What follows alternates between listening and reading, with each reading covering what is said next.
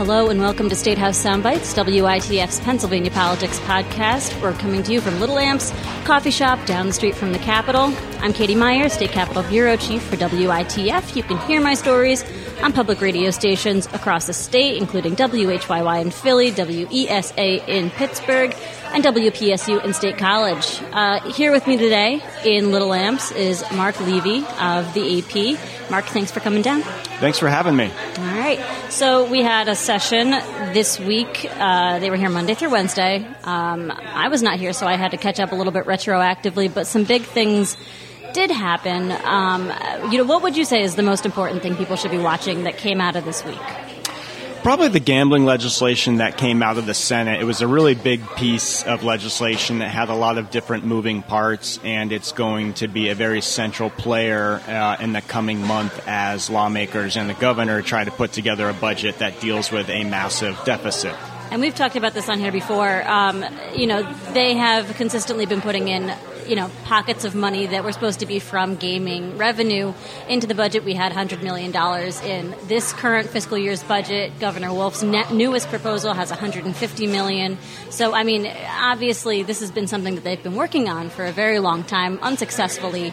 Did they, make progress this week? Did they actually, take a step forward, you're saying? The fact that the Senate popped out a bill is if you're trying to get a gambling expansion in Pennsylvania, that's progress. Now, we can expect the House to make changes to this, and they are counting votes to try to expand it farther with putting sort of slot machine style games. The term of art is VGT, or video gaming terminal.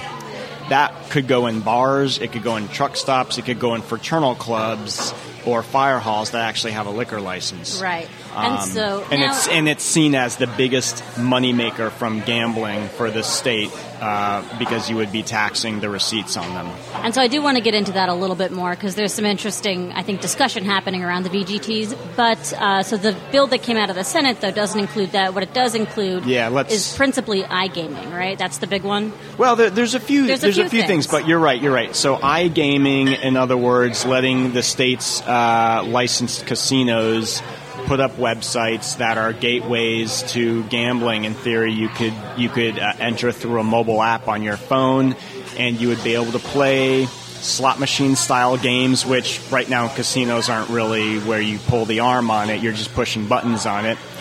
You would be able to play card games, blackjack, poker, things like that. The state would take its customary tax on that. And for the right for a casino to, create an online portal to these games, they would pay $10 million, a one-time fee that would essentially form the backbone of the short-term money the state wants to get from this. That is the upfront money. It's right now the big dog in terms of moneymaker in what the Senate passed. Another important element of it would be iLottery, and the Wolf administration wants this to let the lottery essentially do what the casinos could do, but the lottery could take its games online. You would be able to log into it through a mobile app or through a web browser and play lottery-style games. It's sort of seen as the future, or the potential future, of lottery, of finding new players and younger players who increasingly like to gamble online or play fantasy sports. And in Pennsylvania, the lottery funds programs for the elderly. This is an old state, and it's going to have a dramatic increase in the number of over 60 people in the coming decades. So the Wolf administration is looking for ways to help its lottery fund. All right. So there's also another component of the bill, local share fix. This is something that happened, it started in September? Yeah, so the state Supreme Court struck down a part of the original 2004 casino gambling law, which essentially gives a cut of casino revenue to the local governments. It's been a big moneymaker for the counties and the municipalities around these casinos. It's a big deal. It's a lot of money for them. When you talk about the size of local budgets compared to these millions of dollars that the casinos are distributing, the court struck it down because it was treating casinos differently. So the Senate has tried to reinvent that by slapping basically just a $10 million fee on every on every large casino in the state.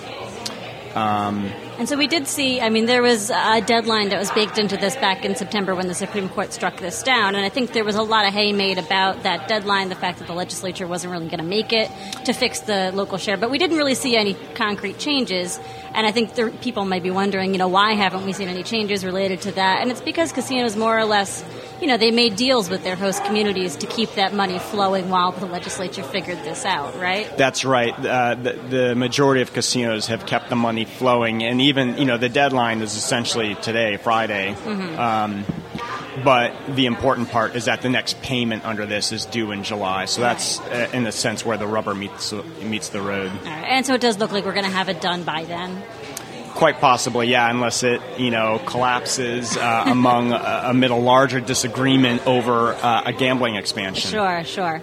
All right. And then we mentioned airport gaming as well? Yeah, so this novel concept of putting essentially gambling parlors in airports. The casinos would be able to get an agreement with an airport authority and create a place where you could go and gamble, log in through an app or a web browser and gamble. So I guess theoretically you could be capturing a lot of travelers who don't even live here and have time on their hands. And, people who travel probably tend to have more money than the average person. So, we'll see. Yeah, so that's a new crowd. One of the things, I think one of the controversies that have come up when we've tried to expand gambling, and maybe one of the reasons it's taken so long, is that there's a lot of concern, especially among people with stakes in casinos, that this is going to, I think they use the word cannibalize money from traditional brick and mortar casinos, right? And so we've heard this from iGaming. We've also heard this from the VGTs, the terminals and taverns and bars, right? So what are the arguments around that? It's right. It's intensely political. Not even all the casinos see this all one way. Some casinos were not thrilled with the leap to the internet. They opposed it. At least two of them did. But if you can go essentially play on a slot machine at your corner bar, are you going to travel 30 or 40 miles to go to a casino? There's a reason why putting these terminals in bars is viewed as the biggest new moneymaker for the state, and it's because it is very convenient gambling. Right. Now, the question about whether the votes are there in the House and Senate for this is up for debate, and we won't know. It did fail in a test vote in the House last summer. But, the stakes are higher. The state's deficit is looking worse. Tax collections have been really bad. And, if it's desperate times, perhaps people change their votes. And this is a go-to thing. And this is not just Pennsylvania. A lot of states, when there is financial trouble, they don't want to raise taxes, they turn to gambling. They turn to vice. Liquor, gambling, one of the big ones cigarettes. In last year's budget was cigarettes. I do want to ask about the VGTs, though. One of the interesting things that I've been hearing about this, and I want to see, if you think this is a legitimate argument, is that it's already happening. There's already, illegal terminals in casinos and taverns in some areas of the state. And so this is just regulating something that's happening anyway. Is that for real? That is one of the arguments that right now the state is losing out on this golden opportunity that these machines are already in bars in parts of the state. Illinois has a full-fledged program like this that's legal, and it's reaping millions, hundreds of millions of dollars a year for the state. So there's an argument that says the casinos wouldn't lose money from this because it's already happening. Yeah. All right. So that's gambling. We're going to be watching that for a couple of weeks, but this was, a big step forward for our legislature. I want to ask you as well, Real ID, the legislative fix that would bring Pennsylvania into compliance with federal ID laws. This is your driver's license. That was passed this week, finally, after months of debate. Years of debate.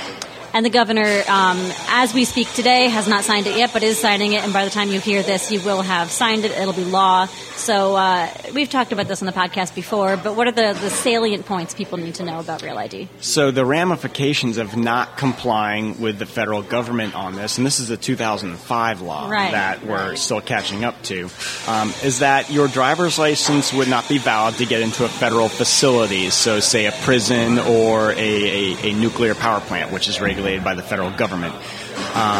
And next year, without some sort of action by the state or deferment by the federal government, you would not be able to board a commercial air carrier, an airline. You couldn't travel by air with your driver's license. It wouldn't be valid.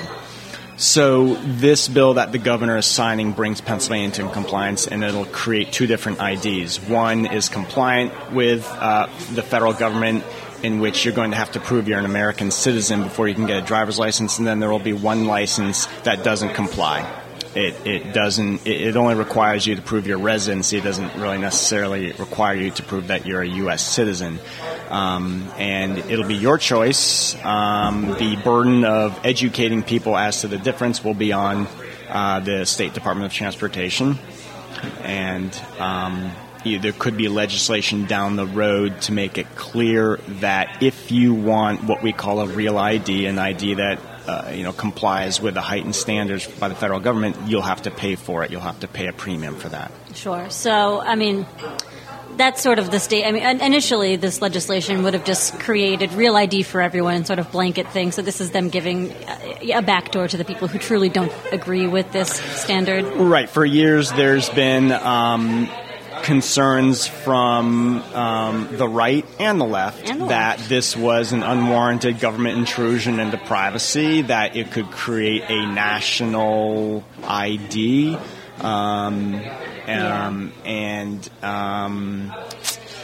it kind of fuses, the war on terrorism with very futuristic concerns about a big brother society government. Right. And it went so far that in 2013, the legislature passed legislation prohibiting the state government from complying with this federal law. Right. The governor at the time signed it. So this bill that Tom Wolf, the governor now, is signing will repeal that law as well. Right.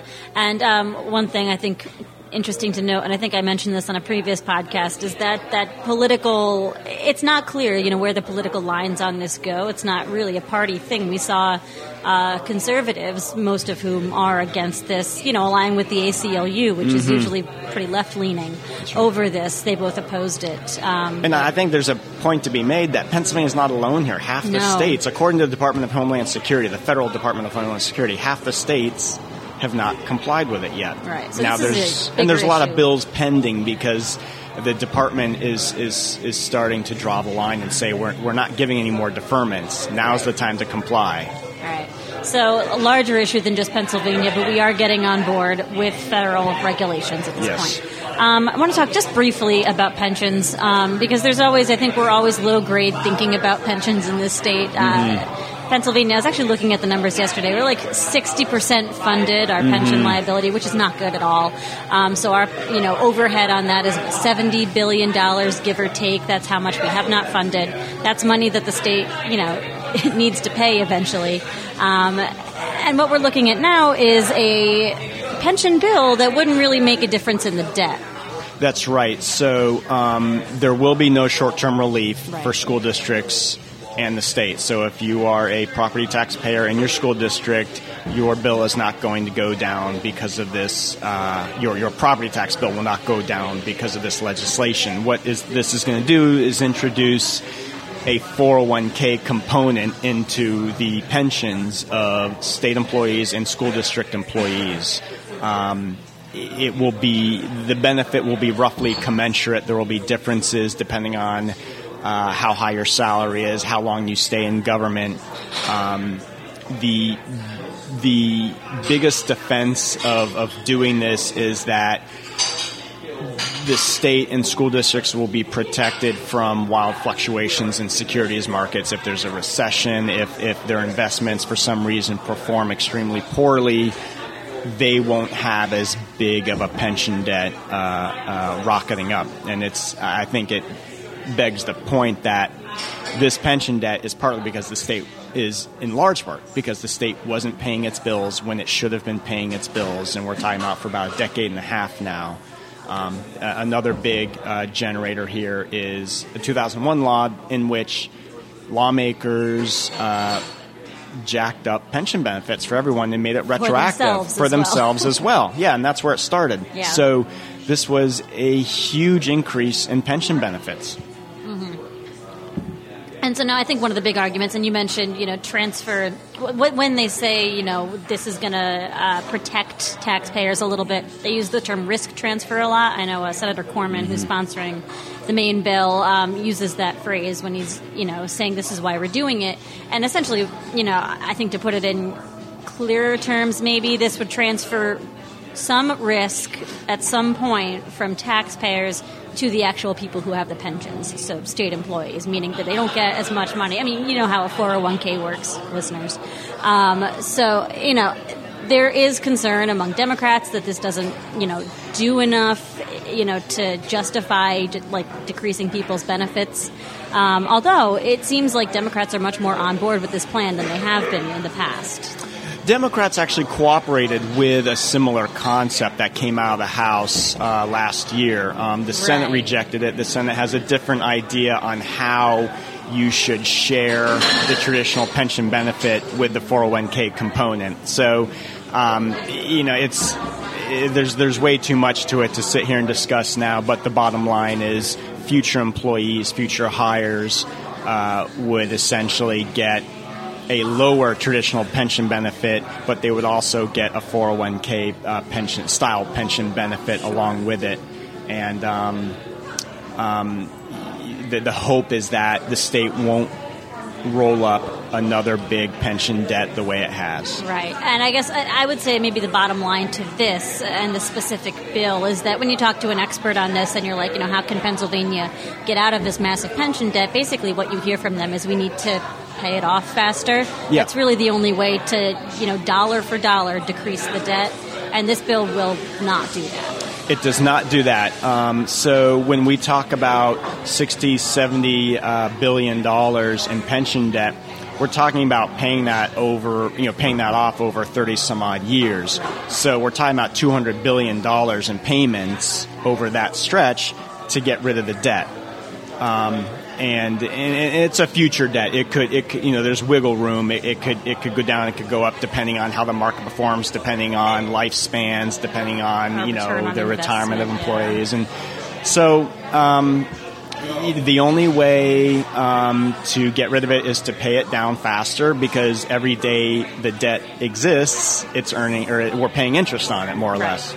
All right, so that's pensions. We'll be following that, and I'm sure we're going to be seeing more of this bill in the coming weeks. I think early next month is their target. Yeah. We'll see if that happens. And there's a growing belief it can pass. This is now the fifth straight year in which a governor was willing to sign something, and that the legislature could not get something to a governor's desk that he would sign. Right. So there's newfound hope here. But I think there also should be the point made that even if this does pass, this issue is not going to go away. There's still going to be lots of people yelling about pensions, and it's going to be an issue to watch. It's a huge drag on the state budget, pension costs, and on school district property tax bills. All right. Last thing I want to get to today, we saw, and I missed most of this, but we saw a lot of protests at the Capitol. Listeners, you may have seen pictures of a lot of people clogging the halls over there. Mark, what was that all about? So this is an organization called March on Harrisburg, and they came with a 3-item agenda, but they focused this week on gift ban legislation that would ban lawmakers from taking gifts from people who want to influence them. Right now, Pennsylvania has no limit on what lawmakers can take. The Wolf administration does have a ban on what executive branch employees can accept from people who want to influence them. Lawmakers don't. And in Harrisburg, there's a culture of lawmakers having their meals and drinks bought and paid for by lobbyists when they're in town. And not all of it is reported. And in fact, the vast majority of it may not be reported. It's hard to know. And we should say that technically they are supposed to report everything that they are given, but the reporting laws are pretty lax. It kicks in at a $250 minimum or $650 from one giver over a period of a year. Sure. All right. So there is a lot of wiggle room for them to be, getting certain things, certain money from people with agendas. That's sort of the bottom line here. So why have we not seen very much movement on this? The legislature has been very resistant to passing anything that would change this gift ban law. Yeah, look, bills like this have been introduced before and they've gone nowhere. Every time a scandal comes up, there's always a discussion about this. But the legislature has been resistant to changing this. So the gifts they typically get are the meals, the drinks, the hospitality to, come to our convention, come to our association, meet up. Sometimes they take trips overseas. They take trips to other states. They get free golf. They get tickets to professional sporting events, like the Philadelphia 76ers. They get tickets to Penn State games. They get tickets to go ski for free. They get free golf passes. Historically, there's been a lot of that. But no one really knows the full universe of what people get because it's quite possible that the vast majority of it is not reported. Right. So this group did want that. They focused on that this week. We will see. Are we expecting there to be any action on gift ban from this legislature, especially now during the budget? It's no, there's been no hue and cry from rank and file lawmakers to somehow tighten transparency or tighten, ethics laws. Right. So they also, you mentioned they had two more items on their agenda, these March on Harrisburg protesters. Less attention to these items, but one of the big ones is redistricting. And we have seen some, talk among lawmakers about changing redistricting laws. Currently it's up to politicians we call this gerrymandering. You're familiar with the term gerrymandering. It's up to politicians to redraw districts every 10 years after the census. So what they would want this to happen is to create an independent committee made up of citizens that would have a hand in this process. They would be technically, they'd be designed to be impartial, though there's questions about, how can anybody ever be impartial? But, are we expecting anything on that? Not from the legislature. There is legislation kicking around, but historically the legislature doesn't do anything to take power away from the legislature. Right. So right now the way legislative districts for state lawmakers are drawn is by a 5-member commission. 4 lawmakers and a chairman that either they agree on or that's appointed by the state Supreme Court. The way congressional districts are drawn is by lawmakers. They pass it in the form of a bill and the governor signs it. So it's very political. It's always political. And I don't know that there's a willingness by this legislature to change what it's been doing for decades. All right. And then the last thing, and this again is something that really we haven't heard from the legislature, but this group also wanted to do automatic voter registration, which is something that's, I think, a little bit more far out. We have a bill introduced in one chamber on that, but not in the other, and I can't remember which chamber it is. But at this point, it really doesn't matter because nobody's pushing it. Yeah, there's no debate around that I've heard of in the state legislature. All right, so lots of protests. I'm sure we'll hear more of that, but as we go into the budget, these things really are not on the legislature's priority list at all, so certainly interesting to watch. Mark, anything you're looking at for the next week? Anything that's catching your eye? Look, the pension legislation, what the Senate does with budget legislation that they have in their chamber that the House passed in April. The governor is intent on merging agencies. Whether the legislature plays ball with that will be interesting. But really, the state has to figure out how to deal with its finances yet again. Whether they deal with it in a long-term way or a short-term way remains to be seen. All right. Well, on that note, we're going to be having a lot of discussion on these items that we have talked about today. Those are going to be things that you hear about again and again as we get closer to the budget. So keep an eye on that, and we will be back next week to talk about it some more. Thanks a lot. Mark, thank you for coming on. Thanks for having me.